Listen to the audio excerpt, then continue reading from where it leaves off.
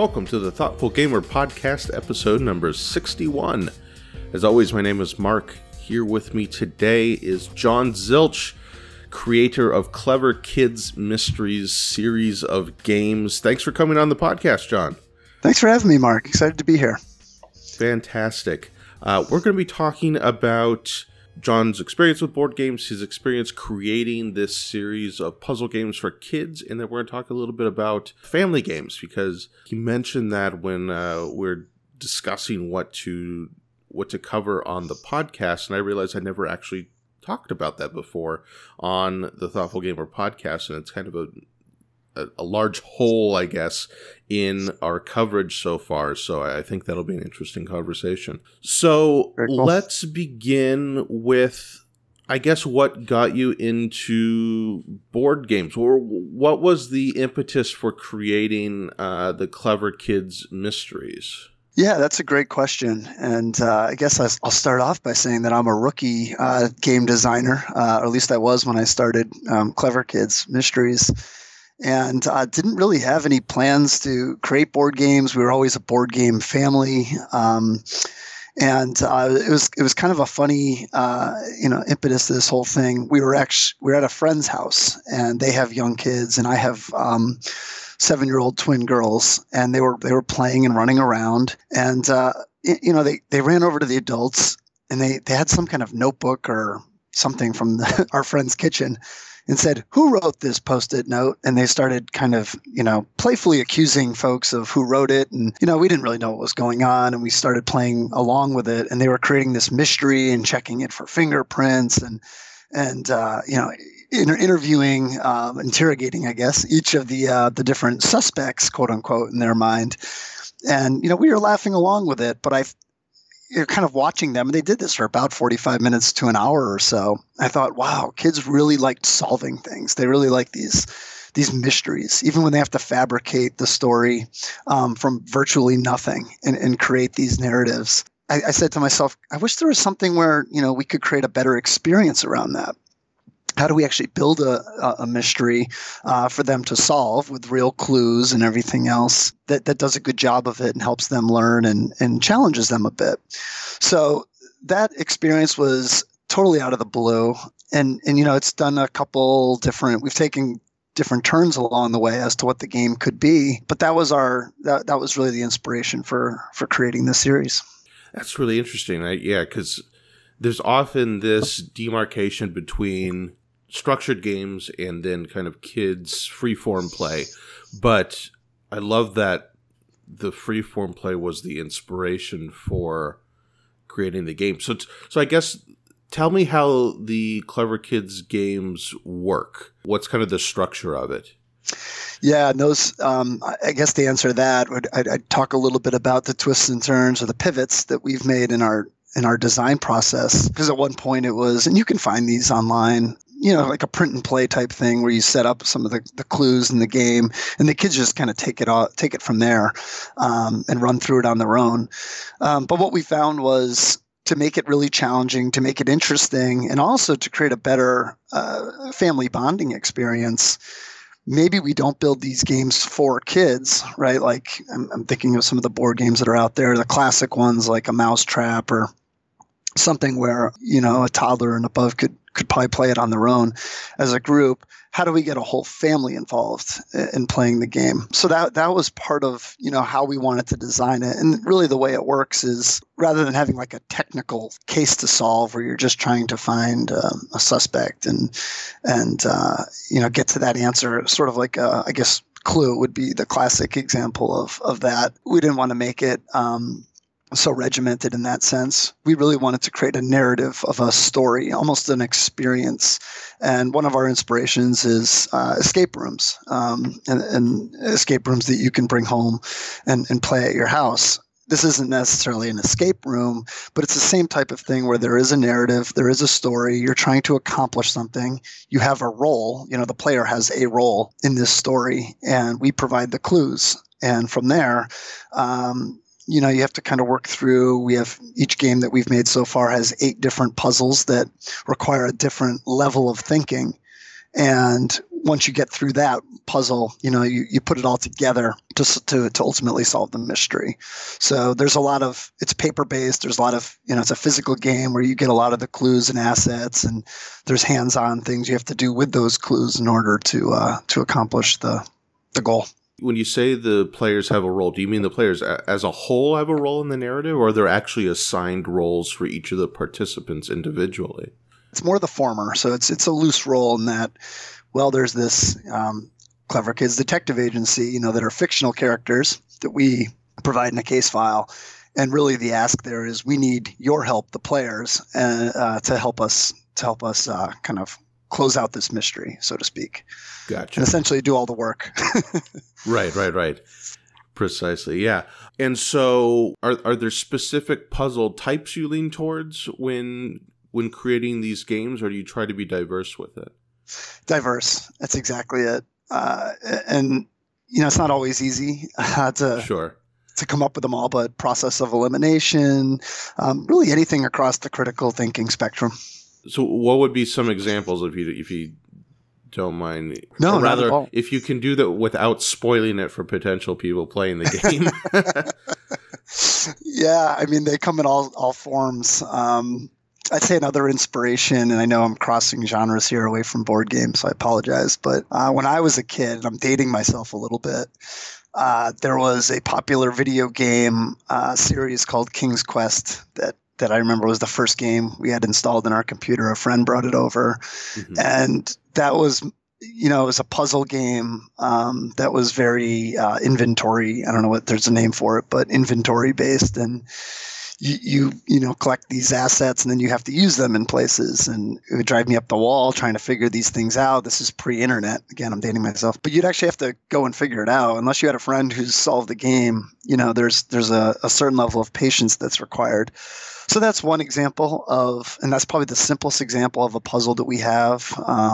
We try to start off the game with some of the simpler ones, such as, here's a dental diagram of, a dinosaur's teeth, right? And all the different teeth. And somewhere in the museum, if you look through pictures, you'll see a giant dinosaur set up, obviously a pretend dinosaur, a model of a dinosaur. And if you look closely enough, you'll find that one of the teeth is missing. If you match that up to the dental diagram that's somewhere else in in a guidebook, well, that will give you an answer. In this case, it's a letter that you'll use as one of the puzzles. So that's a really, really simple one. To give you an example of something that's more clue-based. So you've got to connect dots to be able to find that out. I think more on the more difficult side would be in our most recent game, which is Christmas themed. There's 9 pens in a stable, and you have to figure out which reindeer goes in each one. Or I'm sorry, you have to ultimately figure out which one Rudolph goes into, but you have to move those reindeers around based on different rules and logic that we give you. Certain reindeer can't be next to each other, certain one have to be in the middle. And frankly, a lot of the adults that, the parents or teachers or grandparents or what have you, aunts, uncles who purchase the game, say that they have a lot of fun with it too, because it's not necessarily easy for an adult either. So that's one of the challenges that we're up against, is finding a puzzle that's fun for kids, but not too challenging, and then finding a puzzle that's fun for the adults to help with, that's not too easy and somewhat engaging on both sides. Yeah, I was actually going to ask about that, because I was reading through your website, and there's this kind of repeated focus on you want the parents and children to work on the game together. What's the process for finding a puzzle or a hook that will appeal to both age sets? Yeah, that's really tough. And we throw away a lot of puzzles because of that. And I think the obvious answer is just testing them and seeing which ones actually stick for both types of user or player. And then, I guess just trying to find that middle ground of something that's in that sweet spot in the middle.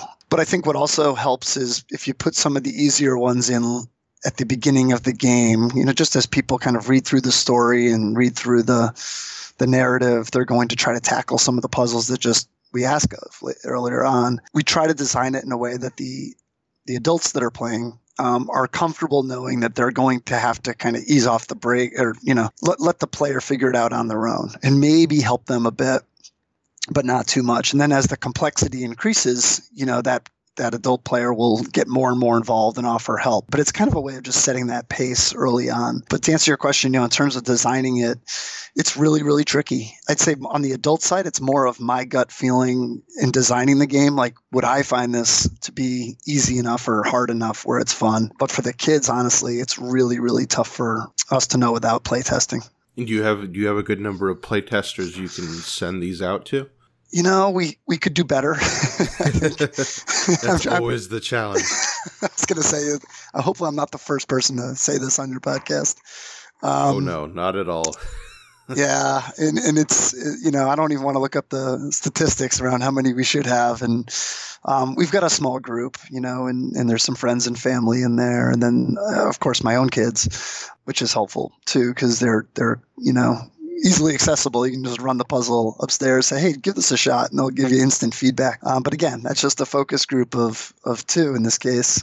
So yeah, we're probably in the single digits still, but hopefully as we grow, we'll expand that. And then in terms of the narrative, because you've mentioned that a few times, is that a strong component in the game? Because I've been playing a few of this style of game, the escape room in the box games, and I've seen it run the gamut from really trying to push a narrative to just the sheerest veneer of story, and then it's just like, here's some puzzles. What's the significance of narrative in your games? Yeah, that's a great question. And I'm laughing because I've experienced this. I've gone to the actual escape rooms only a couple times, but sometimes they try to tell you a story where it's like, you might as well not even have told us. Like, we know we're just trying to get through this thing. Like, let's just call it what it is. There's no mad scientist that went missing or something like that. With a paper-based game or a physical game like we have, it's really tough to, hide things, obviously, or have something that gets uncovered as you go. I think there are other companies that do that, and there are, folks in our category who do things by mail. So, if you solve this puzzle, I don't know if you go to a site or something, and then you advance, and then you'll get another package or something along those lines. We didn't want to go that direction in our design. We wanted you get this game, you can solve it in one shot. It's all packaged up here for you. But with that comes a challenge, because we need to create a narrative in which, you're solving these puzzles, but at the end of the day, they all come together to mean something and to help you solve the mystery. So it's actually probably the hardest thing that we have to do is create that narrative where 8 of the puzzles end up being clues to solve a bigger mystery. In our first one, it's you get 8 letters and you scramble those letters at the end to figure out where something's hidden, right? So that's basically the narrative. And to be completely candid with you, Mark, I think we're probably more on that. I think you said the light veneer side, in that, hey, this in our first game, this museum's a little bit, something's going on. This place is shady. Go explore their characters a little bit, the characters of the game, the fictional ones that we've added and some of the history. But essentially, it's known right at the beginning. You're trying to find something that's hidden here, and you have to solve these 8 puzzles to find it. That's one thing I'm hoping we can get better at, and really I can get better at as the designer, is creating something where pieces of the narrative are uncovered as you go. But how to expose that, when all of the pieces are delivered in that first package is a challenge. Do you see in your playtesting or your feedback that people are getting into the story, even though, like you said, you could work to improve on it? Because I always find it interesting that in all kinds of games, it's sometimes surprising to me where people get attached to the story or the setting. And sometimes it's where you would expect it with a highly thematic game or something like that. But sometimes just there's something that I can't perceive that gets people into a setting where they feel connected to that story. What's the feedback you've gotten on your games in that sense? Well, the best feedback that we've received, I guess this isn't really answering your question, but it's the part that made us feel, because we've only got a few dozen sales. We're a really young company, but sure. We get a lot of feedback from people saying, yes, I played this with my niece, I played this with, my nephew and my son, my daughter, whatever. and they weren't very comfortable reading, but they almost forgot that they were practicing their reading when they were doing this. And they were just going through and they couldn't wait and they were reading it out loud. And they, much going back to the origin of why we started this, I think kids like they like to take some kind of control because their whole lives are being told not to do things and to do things and to clean your room and all this. So to give them that empowerment that you're solving this mystery, you're into the story, this is your thing to solve. Like, we get pictures back from our customers with the kids. It's kind of like kneeling on the chair, like, kind of leaning forward, reading this document or whatever it is, the case file that we send. And it's like, you could tell they're engaged and into it. And it doesn't feel like reading. It doesn't feel like doing work. There's a little bit of math that we'll have in our games. They don't feel like they're doing math. So I think anytime we can get them engaged in the narrative is really good, and we get that feedback. And part of what I think makes designing games fun in general, but also in this particular case, is you just learn things that you didn't expect. So there's 3 fictional detectives that kind of lay out the case for the player and say, hey, we need your help. Our names are, Leah, Susie, and Nick. And my kids come back and they say, well, wait, which one's Leah? Which one's Susie? Which one, what grade are they in? They really want to connect with these characters. And for me, I'm all about, they're just giving you the case. Don't worry about them. Move on to the actual puzzles. So again, kind of a opportunity for us to grow and to get better is to have more of a connection to the fictional characters that are part of the story, which I find, kids take more of a liking to or want to know more about. And then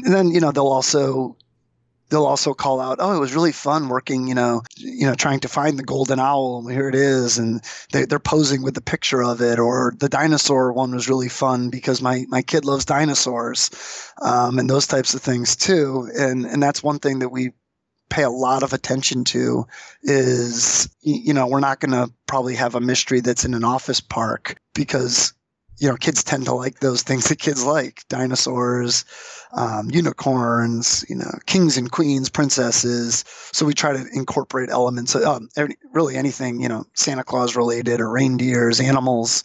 So we're trying to incorporate those things that kids can relate to and get engaged with. Mm-hmm. I mean, and I have a question for you, I guess, in the games that you've played, in those escape room games, you said there was a light veneer in some of them. But what about the others? I mean, have you seen cases where it's worked? Maybe even in board games, right? Where there's, this is more fun because of the backstory and some of the characters that are involved, not so much the gameplay and the technical details? For me, it's I tend towards games that are, I lean toward liking heavier games. So I do appreciate mechanisms a lot. And if you read my reviews, it's very much focused on how well the mechanisms work. But I realized a while ago that when I looked at like my very, very favorite games, they're almost universally very deeply thematic and story driven, but it's more the mechanisms connecting to the theme of the game on a very deep level. So like, a game like Space Alert, a cooperative game where you're in a spaceship warding off in real time, alien attacks and such, and it really makes you feel like you're panicked and working together as a team in a desperate situation. For the puzzle games, though, I'm finding that, and I don't have a ton of experience. I've played a couple of the escape games. Yep. I think 3 so far. I've got 2 more I need to go through. The exit games. And I just finished playing one called, there's 2 in a series, Dr. Esker's Notebook and Son of Dr. Esker's Notebook. And those 2, like, there's barely anything there. It's basically just dropping 10 puzzles on you, and it's like, here, solve these puzzles. But I found that the puzzle quality is really important to me, because I like the Esker's Notebook ones quite a bit. The exit ones try to do a narrative, but I haven't seen it yet. And again, they've got like 15 out or something, and I've played 3 so far. Right. But I haven't yet found the narrative to be particularly compelling, which is why I find it so interesting that you're kind of focusing on giving a narrative, and maybe it's just, I've kind of lost that childlike wonder where I'm more, grouchy and critical about it. But so far, the most interesting narrative things with the Exit games is actually when they do the meta puzzles, where they incorporate some part of the game that you wouldn't expect to be part of the game into it without spoiling things. But when it's pulling, it's twisting your brain where in terms of what counts as materials for the game or what's an angle to those materials that you haven't seen before. Those have been really interesting, but I haven't yet been caught into the narrative of an escape room board, physical game. Right. Yeah, I could see that too, and it's really interesting. That's an interesting point you made. How the mechanics and the theme have to kind of work together. Because if you've got space invaders or space aliens attacking you, and then the mechanics allow for that type of urgency, right? Those two seem to fit, right, hand in glove. Right. Yeah, and it's interesting in an escape room type game or a puzzle game, I guess I would call it. I don't know what the strategy there is. I mean, I haven't played your games, but the idea of like, okay, we're a detective agency, we're trying to solve something, seems pretty natural. The idea, and I joked about this in one of my reviews, like with the Exit games, it's like, oh, it's an escape room in a box, but I'm like, well, you're not escaping a room, right? Like none of it fits. Like, yeah. There's no room to escape from, and there's no escaping. You're just going through some puzzles. And maybe they try to incorporate within, like, the story some kind of idea of escape, but it doesn't really fit. Have you played the Sherlock Holmes games? The Sherlock Holmes consulting detective games? I actually haven't. In fact, I've done a fair amount of research. I hadn't heard of those. So that's interesting. Same idea? Yeah, so, I mean, it's certainly... It's not aimed at family. Like it's. Yeah. I mean, kids would enjoy it, but they're really, really difficult. Yeah. And it's purely. It's almost purely text based, but it's kind of the same thing. The idea is that like you're a group of detectives who are aiding Sherlock Holmes, and then he gives you a case, and then at the end he's like, "Wow, you guys took forever to solve that." Part of the thing is that Sherlock Holmes is super obnoxious at the end of the game. He's like, "I figured it out in 3 steps, and you took 12." Yeah, we don't want to do that to kids. But I think the idea of like a detective agency or like here's a case you've been assigned seems like a better narrative fit than this. Like you're stuck in a room, but you're not actually stuck in a room, and you've got to escape, but you're not actually escaping anything. Yeah, I mean, I'm agreeing with you. I don't know how interesting that'll make for your conversation on the podcast here, but I agree because I've only done 2 or 3 physical escape rooms where you go to the place. But part of and I love it. I mean, I wish I could do more. Some of them are great. But I like the or I guess, I don't know if set design is the right term, but you walk in there and it's like, oh, this is cool. Like, I'm going to go explore it a little bit. And then eventually, like, things move and you go into another room. And the physicality of it is what I really, really appreciate from those. I think I haven't been to too many escape rooms where the puzzles themselves couldn't have come in a box.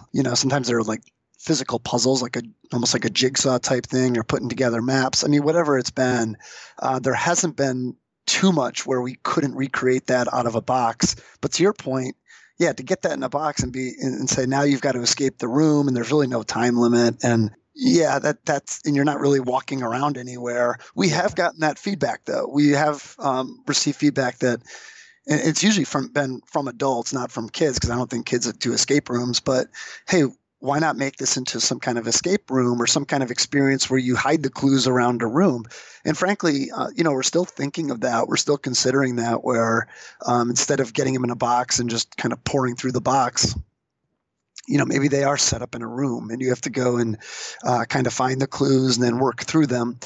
The other feedback we've gotten in a few of our sales, more recent, so we haven't really gotten feedback post playing the game, but we've had teachers who have purchased the product and they want to deploy these for their classroom.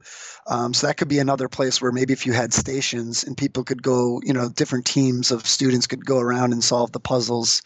That could be interesting too. But yeah, so far we're kind of clinging to this is a case. There are puzzles inside this box. Sit at a kitchen table, make yourself some hot chocolate. A few of our customers have had dinner during and played the game throughout dinner, which to me seems like a great way to go about it. That's been the experience thus far. Yeah, and I mean, I think that's the pace at which the puzzle games work best. Because, like, the exit games, there's an app and everything, and they time you. And you're ostensibly racing against the clock, and you get points based on how quickly you get it done. But this, the one I played recently, Esker, doesn't really have anything like that. Like, there's no point system. It's just like, here's some puzzles. So the most recent one I just played by myself across a few evenings, and then when I was done with stuff for the day, I'd go into the living room, pull it out, and it's like, okay, let's try to get a couple of these done. And then if I got too angry at myself, I'd just go to bed and think about it and revisit it the next night. But like, I don't know, when you have the product there in front of you and it doesn't have the urgency of like going to a place and again trying to escape a room, I think, yeah, you could set that up, and it certainly would be an interesting experiment to include rules and instructions, maybe for whatever adult is facilitating the game for the kids to actually go hide things around the room. But the casual kind of, let's just try to work through the puzzle and solve it at our own pace, I think works nicely also, even if it comes at the expense of some level of narrative. Yeah. Another thing I'd throw in there, somewhat related, is what I call the yellow submarine theory in how we design games, in that we've received feedback also from one paying customer. That my brother's one of my play testers. He's got young kids, but he runs through the game first, and he'll text me back and say, "Hey, it only took me 20 minutes, or it only took me 45 minutes." And I said, "Well, yeah, this is really built for kids to be played with adults, But he's like, but then, my brother-in-law my brother-in-law and sister-in-law came over who don't have kids. They saw the game sitting on the table and they played it and they had a lot of fun with it. It took them about 45 minutes, which, at our $10 price point, 45 minutes isn't terrible. And why I say it's the Yellow Submarine, I came across something where Yellow Submarine by the Beatles was a song that was written for children. And, I think it's pretty much beloved throughout pretty much all all humans now. You hear it, it's kind of a nice, jovial song, and people enjoy the tune. So we kind of look at the game design and the puzzle design the same way. Like it could be played by adults and enjoyed if they're okay with a kid's narrative, right? This isn't, a disease that's spreading, what is it, pandemic or whatever the game is there, where it's cooperative and it's a very heavy subject matter. I mean, this is going to be a kid's game, but again, a Yellow Submarine, and if you listen to those lyrics, those are very kid-like too, but I don't think any of us really want to turn that song off when we hear it because it's too childish. So, we don't market this as, if you don't have kids or you don't have a teacher, or you're not, running a Girl Scout, Boy Scout troop, you should buy the game. We still want to make it where the adults playing this game with their kids are going to enjoy it.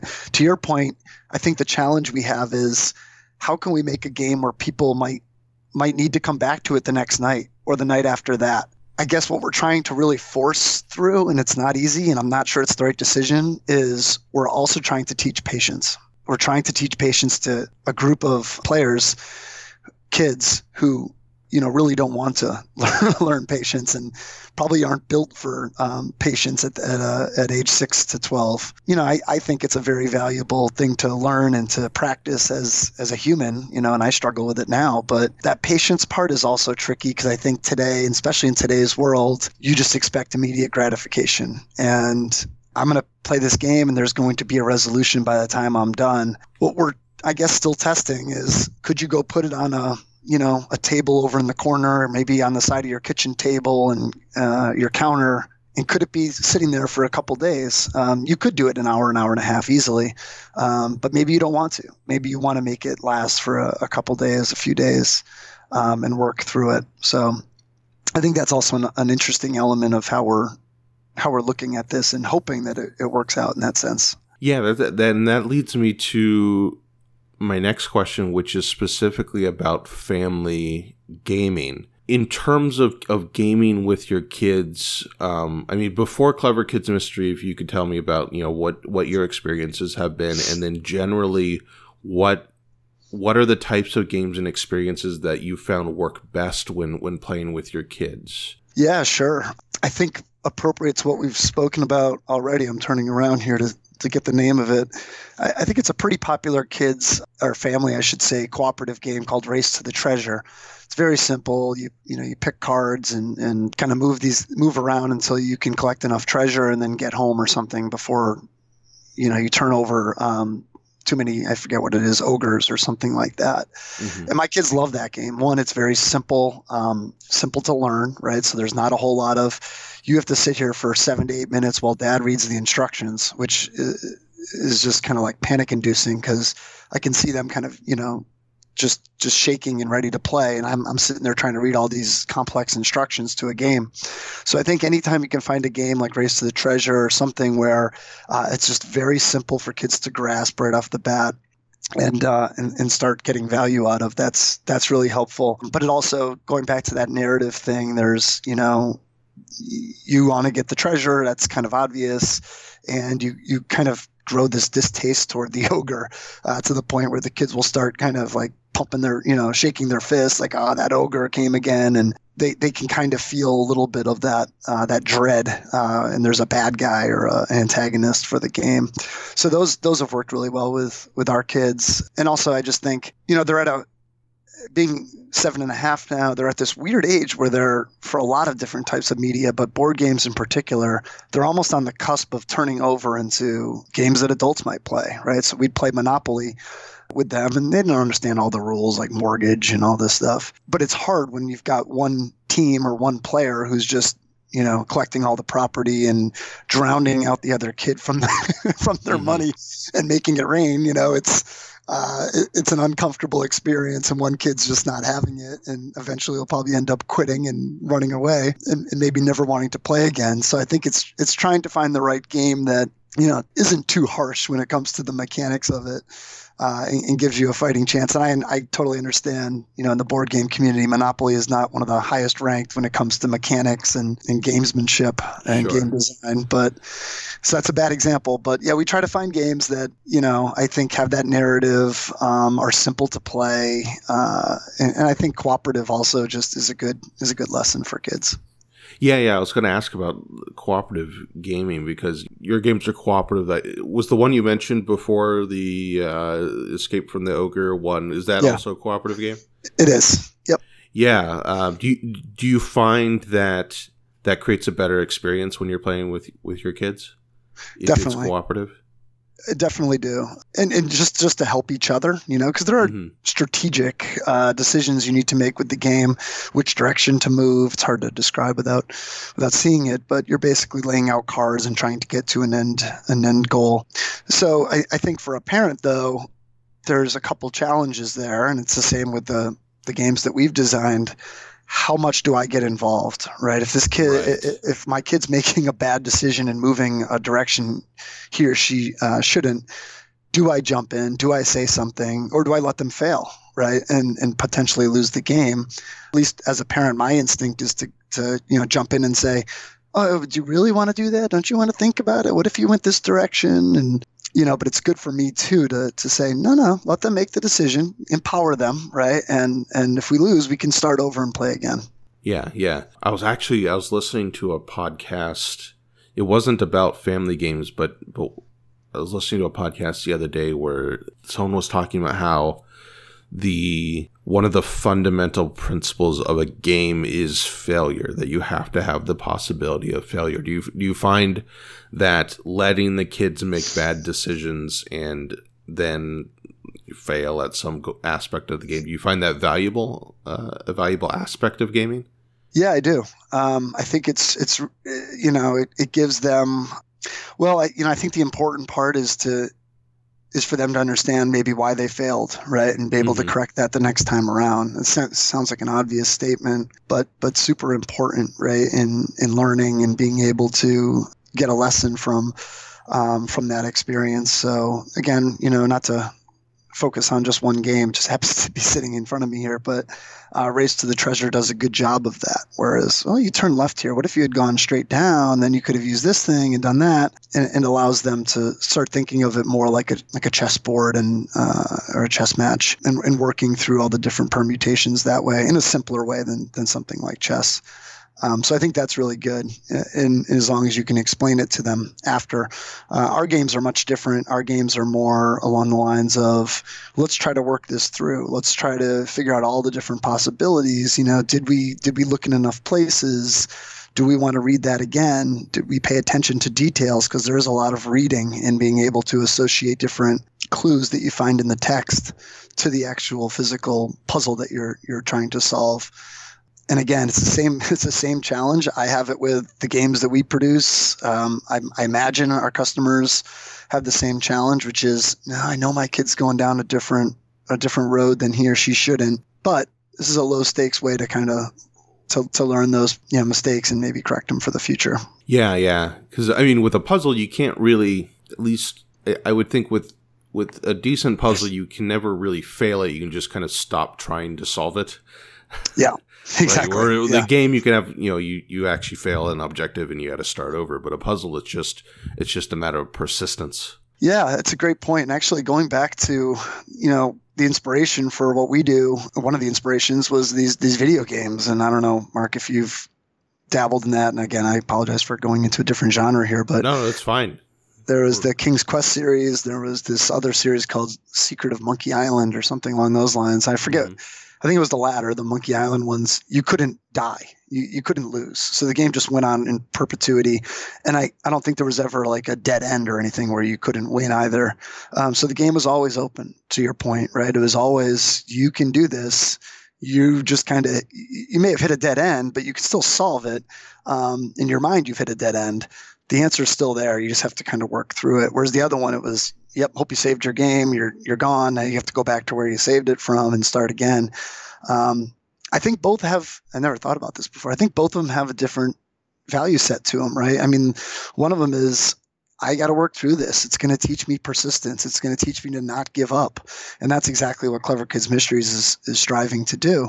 The other is, nope, you made it. It's kind of the school of hard knocks. You made a mistake. That wasn't what you wanted to do. Go back and try something different, right? And I think both have a different message and value for learning. Yeah.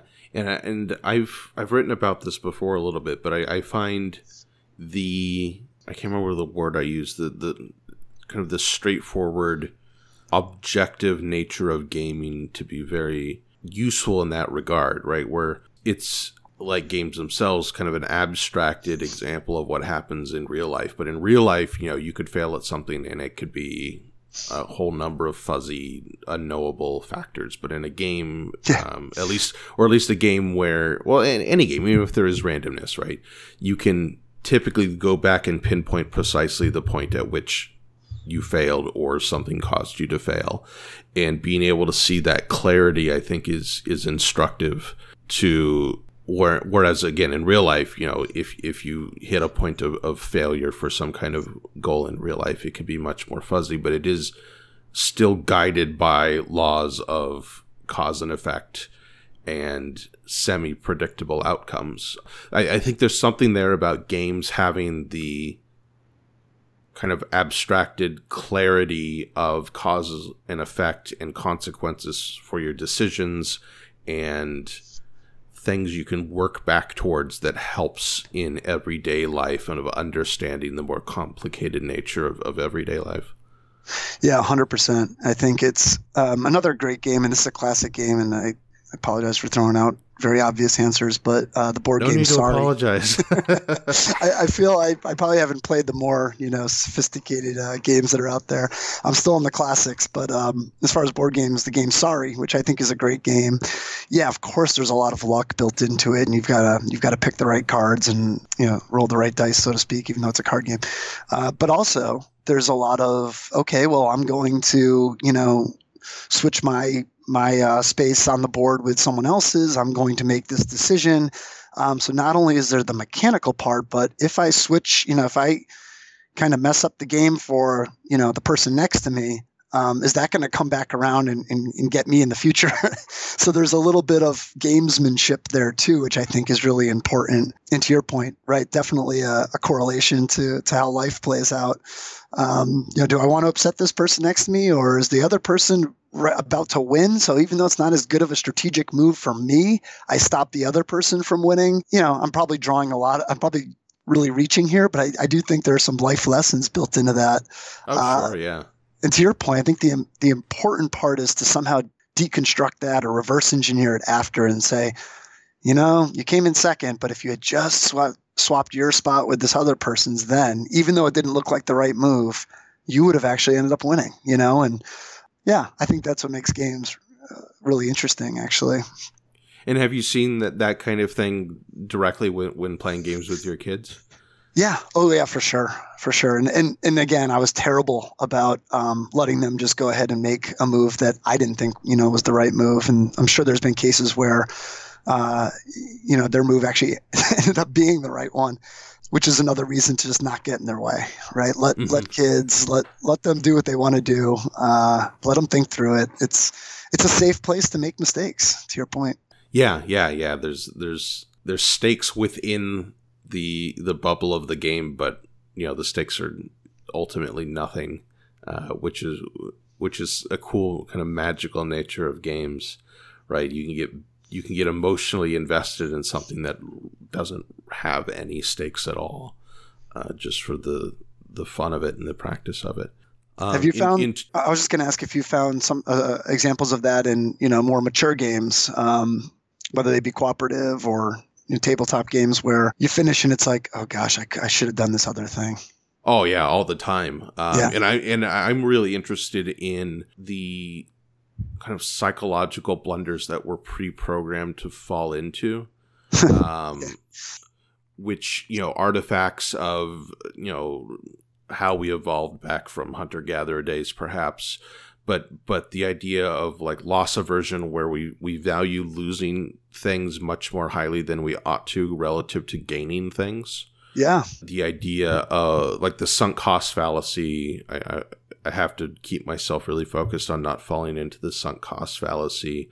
I don't remember the name of it, but in card games in particular, I call it results-oriented thinking. I think that's what Magic the Gathering players call it, where when you're trying to construct a deck for that kind of card game, you have a tendency to try to insert little tech cards for like very specific circumstances, even if they're very unlikely. And as soon as one of those situations happens, you think, yes, that was the right move to put that card in, but it was just that you happened to fall into that circumstance. It doesn't mean that on the whole, that card is increasing your chances of winning. Right, you use the results of a very small sample size in order to dictate what the proper kind of aggregate deck ought to be, which is entirely wrong. Which actually happens in sports all the time. It drives me nuts with sports announcers also, where some weird situation happens and it's like, oh yes, or like a coach goes for it on fourth down in football, and the announcer's like, well, if they're successful, he made the right call. It's like, no, that's not how that works. That's not how thinking You're not works. allowed to say that, yeah. No, it's either statistically the right call or it's not, no matter what the result is. Right, right. So there's all kinds of these little like psychological things that I find very interesting that pop up all the time in heavier game. Well, pop up all the time in any game, really. Any game where you have decisions and you have odds and you have decisions are the fundamental part of it. Yeah, I find that we're from Massachusetts because we do the sports analogies, and I find that with basketball too, where you see someone shoot a 3-pointer from way outside of where anyone should be shooting, and it goes in. They're like, oh, I guess it wasn't a bad shot. It's like, no, that was a terrible shot selection. It just happened. He got lucky, or she got lucky. It's, you see it all the time. Well, basketball is really interesting because we're right in the middle of this like really massive strategic shift where the coaches are now taking expected points into account on different types of shots. So I remember seeing last year, maybe there was this, because college sports tends to do these more extreme strategies before it reaches the pros. And there was a college coach, And in basketball, the idea is that like the mid-range jumper is just the worst shot to take because it's the hardest shot to do with the least amount of points. It's much better to take a couple steps back and go for the three-pointer. Right. And there was a college basketball coach after I think it was in March Madness last year, and someone asked them about, you're going to try to establish the mid-range jumper. And he's just like, the mid-range jumper is the least efficient shot. The most efficient shots are a layup at the hoop or a three-pointer from the side. They give you blah, blah, blah expected points. The next most efficient shot is, any other three-pointer. And so we see now these teams that are throwing up way more three-pointers than usual just because we figured out that the odds of making a three-pointer versus the amount of points that gives you a higher expected points than on many of the two-point shots. Yeah, and you see the announcers and the commentators lag even further behind the pro coaches in understanding how to think about that correctly. And I'm seeing it in football too with there's been a lot of analysis where it's on like 4th and 1 or 4th and 2, it's almost always the correct move to go for it rather than punt. And I've noticed this season in the NFL, I've seen more teams, I think, go for it on 4th and 1 and 4th and 2. Right. A lot of game theory and statistics now. The data's taken over, right? Yeah. And I think it's awesome. I think it's absolutely fantastic. In some cases, it makes the game, so fundamentally different that perhaps audiences don't like it as much. But I don't know. Maybe that just highlights a weakness in the rules of that game. Yeah. Like I've always thought there's, and we're going off completely on a tangent now, but that's okay. We do this. Regular listeners will know we do this all the time. Oh, good. Don't worry about it. I've always thought that of the major sports, basketball was kind of as a game the worst constructed game because of, at least for viewing, because of the way fouls can be utilized as part of the decision making of the game, which I guess incorporates more decision points. So maybe it's more interesting and strategic from the player coach level, but it's watching someone shoot free throws is the least interesting thing to watch in basketball. Yeah. And it's funny. I don't have any stats or anything like that, but I was saying to someone the other day, I'm from the Boston area, grew up a New England Patriots fan, and it really worked out for me in the last, couple decades here. But yeah. And I get excited. I still get excited all week for the games, and then I sit down to watch them. And honestly, I know I'm not going to sound like a real fan here, but they can be kind of boring. They're short passes and just trying to do kind of your classic running plays, and they're very mechanical. They know statistically the right plays that are going to work. And then I flip the channel over to, a team that's playing a more modern, I don't know if it's West Coast style of football. And it's like, wow, they're passing the ball back and then passing it again. And they're doing all these trick plays, which, I know they're not going to convert a whole lot. Or even if they do, but they're a lot more fun to watch than my favorite team. Yeah. And the thing with the Patriots is that all the cool stuff they're doing is so subtle. Right, in terms of like creating defensive mismatches and subtle movements on the line and stuff like that you have to really dig into the film to even start to appreciate what they're doing, because it just looks like, okay, they threw an 8-yard pass, right? But it was like a whole Belichick was constructing that pass from the beginning of the game with how he was setting up the personnel, and he knew he was there was going to be a linebacker on that guy, so on this play, because of the way they've been substituting and doing movement and everything, but it's hard to see on TV.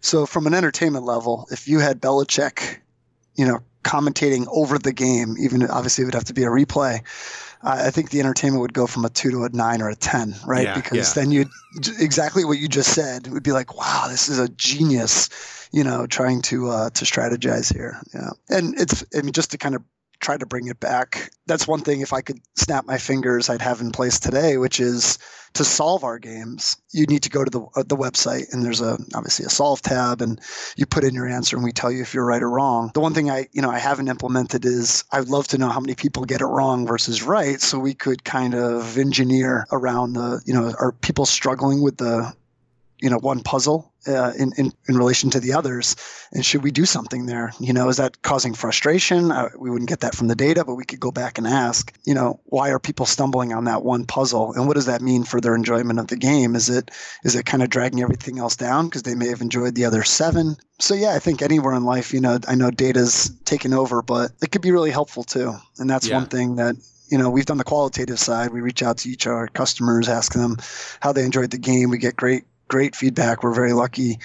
But the quantitative side, we have no idea how people are using the game and what's working and what's not, which I think for a game designer makes it kind of tough, right? I mean, if you're the Bill Belichick, you know which plays work, which ones don't. All those stats are for the most part in front of the team, and they can churn through the data and figure stuff out. Yeah, that would be interesting. And it's something that's almost exclusively available to you as a puzzle game designer, as opposed, board games, you can have, to get that kind of data, you have to have a large set of play testers physically submitting the data to you. But once it's released, it's not as reliable. But if you have, it's something digital about the game that you can put a tracker on or something like that on the back end and get information, that could be very helpful. Have there been any surprises about what kinds of puzzles, at least on the feedback you've gotten, what kinds of puzzles maybe people prefer or have a more difficult time with than you anticipated, or an easier time with than you anticipated? Yeah, so it's really funny you mentioned that, because I think the most frustrating thing for myself is you come up with a puzzle that you look at as kind of boring. The dinosaur one that I explained at the beginning is the simplest example. Mm-hmm. But to me, it was, okay, it's kind of interesting. It gets them in the spirit of the game or in the right mode, but it's kind of boring. It's kind of simple. But I get, feedback around, oh, we love that one, because it was a dinosaur and we could make that connection really quickly. And then the ones that, and this is usually in the playtesting side, the puzzles that, may have had a very hands-on approach. You had to do something, sometimes we'll have the ciphers that you'll spin around to get to a certain answer, and people will, like those a lot. But there's other times we could try to come up with a hands-on puzzle, and I just think it's the coolest thing. I'm like, if I was a kid, I would have loved this type of puzzle.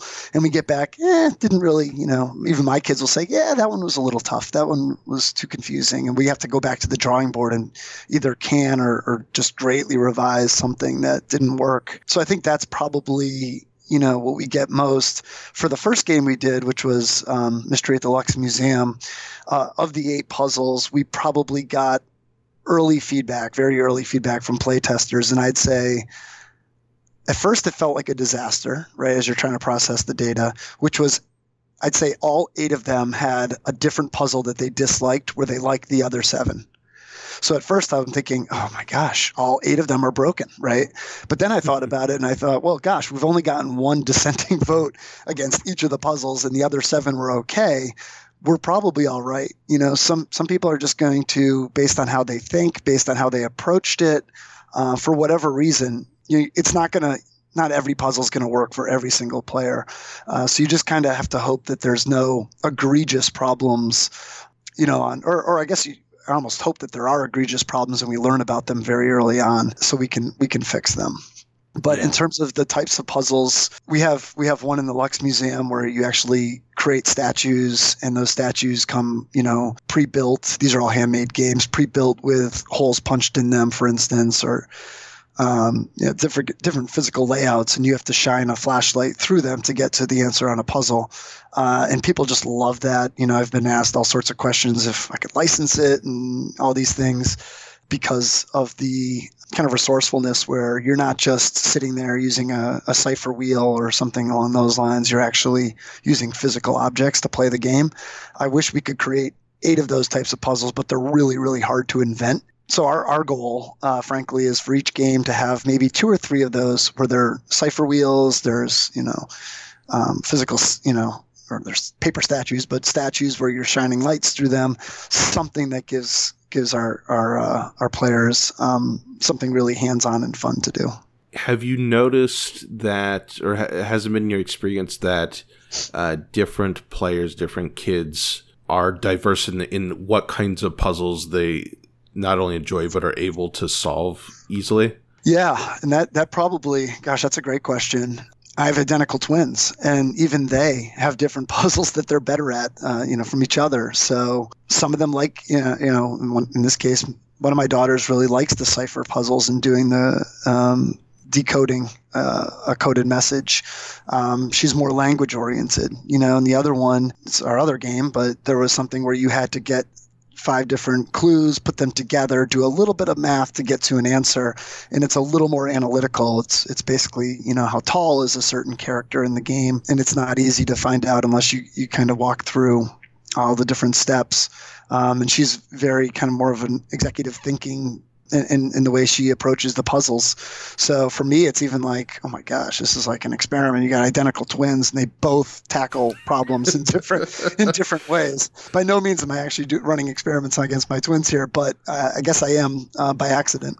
And there's a lot of our friends that play the games, and they'll come back, and it's kind of like, yeah, based on the feedback, I could see that. I know your child well enough where I could see where they would take to those puzzles and maybe not the other ones. Yeah. I found in the most recent puzzle game I played, I found and realized that my wife and I have extremely different skill sets when it comes to puzzle games.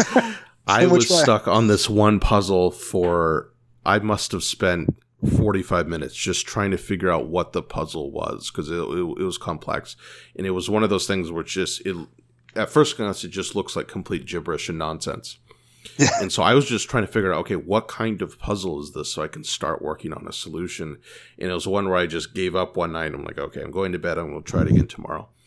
Well, the next evening, I'm sitting down to work on it, and Amber's there. I'm like, man, you want to look at this and do you have any idea what this is? And she solved it in 20 seconds. And I was so mad and so relieved at the same time. Just a flurry of emotions, huh? And then the next puzzle was like a pure logic puzzle. It was like, okay, this is mine. Yeah. The one she solved had to do with words, and it was like a language, part of it was a word scramble, and I'm so bad at those. But when it's like a logic puzzle, like, you've got a dog and a cat and a mouse on one side of the river, and you got to send the boat across, those kinds of, like, where you just have to sit there and deduce it. I love doing those, but man, trying to just unscramble words is my bane, my downfall. Well, it's interesting you say that, because there is the puzzle I mentioned earlier, which not doing a good job describing it, but basically it's a picture of a stable with 9 pens, and then there's 9 cards you get with each reindeer on it, and a set of rules around where each reindeer can sleep, and the player has to figure out where the last one, who's Rudolph, ends up. Oh, yeah, that's my kind of puzzle right there. That's your kind of puzzle, and a lot of the adults like that one too. I almost, to be honest with you, I kind of got lucky in constructing it, in that it just worked out as it was the right type of difficulty. I got really lucky and just created these rules randomly, and it like, oh gosh, if you just put them in a different order, it's really hard to do this. Not really hard, but it's hard to do this, hard enough. And one of my daughters, no one really gets it the first time around, because you read the rules in a certain order, and then all of a sudden it doesn't work and you have to start over again. And she put it and she was fine, just kind of cycling through it and figuring it out, and learning.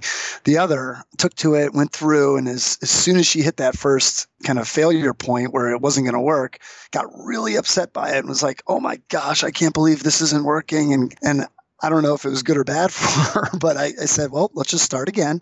Now you know more about where the reindeers have to go. And she eventually got there, but it was just, for a parent, it's really interesting to sit back and it honestly, it kind of helps you for the future, saying, okay, now that, when my kid comes home with homework, right, if it's a difficult algebra problem or something, I know that one of my kids is going to do a better job working through it and being more patient, versus the other one's going to need a little more encouragement. So I never really thought about that until right now. But it kind of sets you up as a parent to know your kid a little bit better when it comes to problem solving. Yeah, and that's so neat. That's so cool. I love that. Yeah, because I don't have any kids yet, but we plan to have kids at some point in the future, and sure. I just can't wait to start playing games with these unknown future kids. But I think the experience of just seeing, like how delightful is it to see them solve something? Is it just the greatest thing on earth? Yeah, it is the greatest thing on earth, and not even just our game, but we do Scratch, which is a kids programming language, kind of like a drag and drop thing, whether it's that or board games or, their homework or whatever. It's the best feeling in the world. So, one of the things, the notes I had taken prior to our call here was, we're trying to incentivize different things for different constituencies with the game. With a kid, it's got to be fun. It's got to be engaging. There's got to, all the stuff we've already talked about. And for a parent, the fun part obviously matters. You want to see your kid having fun. But I think more important, what we're trying to instill is, okay, I'm actually doing my kids a favor, or I'm supporting my kids' education through this too. I'm masking it, right? Because there's a fun game and narrative and puzzles here. But at the end of the day, I'm helping, helping them learn, helping them become smarter kids and approach problems in a different way. None of those things are easy for us to kind of build into a game, but that is the goal at the end of the day. But to answer your question, yeah, it's the best feeling on earth when you see them finally work through something. Yeah. And I feel like this is just hypothesizing on my end. It's not something I've researched or studied or anything or have any direct experience with, having no kids at the moment. But I feel like the kind of like problem solving in a logical way or in a creative way, it has got to be some of the most valuable educational things for kids above what a lot of schoolwork is. And I've read a little bit about this in regard to math, particularly, where I know there are a number of people who would argue, and people who actually have knowledge on educational theory, who would argue that in our country we put way too much emphasis on rote memorization in math and not nearly enough emphasis on logical problem solving, because what an actual mathematician does is problem solving, and right. All the basic stuff that we learned growing up doing workbooks in math, like literally everyone's going to have a calculator in front of them in some way in the future. That's not really setting you up to the kind of things that you encounter when you grow up and have to do math. Yeah, 100%. And I don't know if this tackles that head on, but I think you'd be interested in this, Mark. If you want to see how that plays out in schools, if you go to Twitter and just search for, escape room, I forget what it is, like escape room in school or something like that, classroom escape room. I was astounded by seeing how many teachers are creating their own escape rooms, making this an interactive type of learning environment for kids. Oh, and that's awesome. It's so awesome, and it'll also make you, a little bit upset that they didn't exist when you were in school. We were in school. They definitely didn't exist when I was in school. I had a better, like I was homeschooled, and okay. My parents did a great job, but neither of them were really math people. Like my dad studied computer science, but he was much more, again, on the problem solving end of it. But that's not what math textbooks do. Right. My mom is good with, she did at the time a lot of actually still does a lot of bookkeeping, basic accountings type stuff.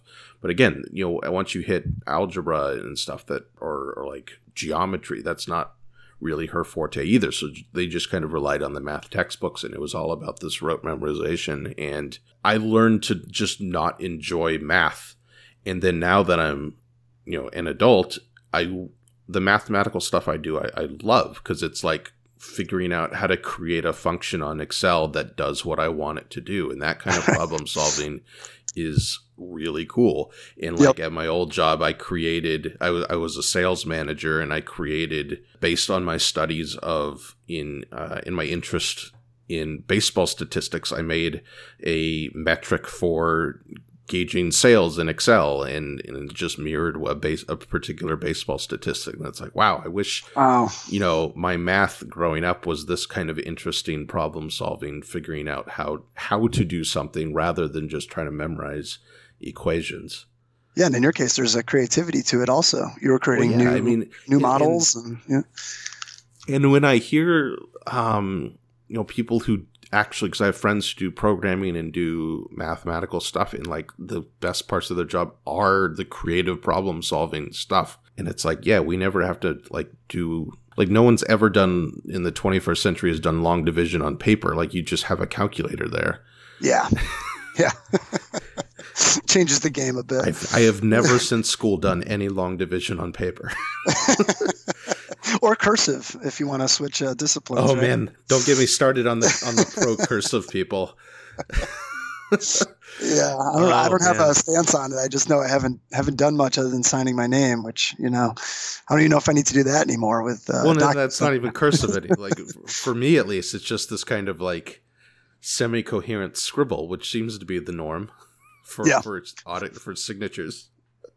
Yeah, and I'm not the first one to do it, but and I don't, to be honest, we don't go hard with the marketing on this, but the whole screen-free thing, for the most part, until the end, it does mean something. I do think, and this is just board games in general, I love just having the TV off, having your phone in another room, and whether it's with kids or not, right? And just focusing on like something that's physical. I think I'm hoping there's a renaissance there of some sort. I mean, phones are great. I'm on mine all the time. To my detriment, but I think there's a lot of value in sitting there with something physical and thinking through something, to your point, maybe having a pen and paper to help you out. I think it's fun. And hopefully that's not going away completely. Oh, I think the renaissance is happening. Oh, do you? That's good. I mean, that's, you would know. At least I hope so. With me focusing on board games, I mean, it's certainly gotten popular. I hope it continues. Well, that's another thing. There weren't board game, cafes and things at least that I knew of. Not a lot of them growing up. Whereas now I see on social media them popping up all the time. So I love what you're doing for the community. By the way, thanks so much for thank you. Just with board games and tabletop, it's something I grew up with, something our family does all the time, and I think it's important for all sorts of different reasons. Yeah, it's awesome. Thank you so much for coming on the podcast. Thanks for having me, Mark. This was great, and learned a lot about what we were doing just from talking to you. Good. I love when that happens. The collaboration through discussion is the best thing. Nothing better than a good discussion. Maybe a good board game, but that's kind of the same thing. Agreed. Thank you, John. So if people want to order your games, read more about them, just go to cleverkidsmysteries.com. Is that That'll the best work. way? That's it. Fantastic. And they can get in touch with you if they want through there? They can. We're also on Facebook, Twitter, typical, and you could probably just search for us and you'll find us. Great. Well, thanks again. And particularly if you have a family out there and want an escape room style or puzzle game style game for you and your kids, again, go to cleverkidsmysteries.com. And don't forget to rate and review the podcast, and check me out at thethoughtfulgamer.com if you want my take on other puzzle games, since I haven't played these yet. Don't forget to look me up on social media, Twitter and Facebook. And if you would like to support The Thoughtful Gamer, go to patreon.com/thethoughtfulgamer.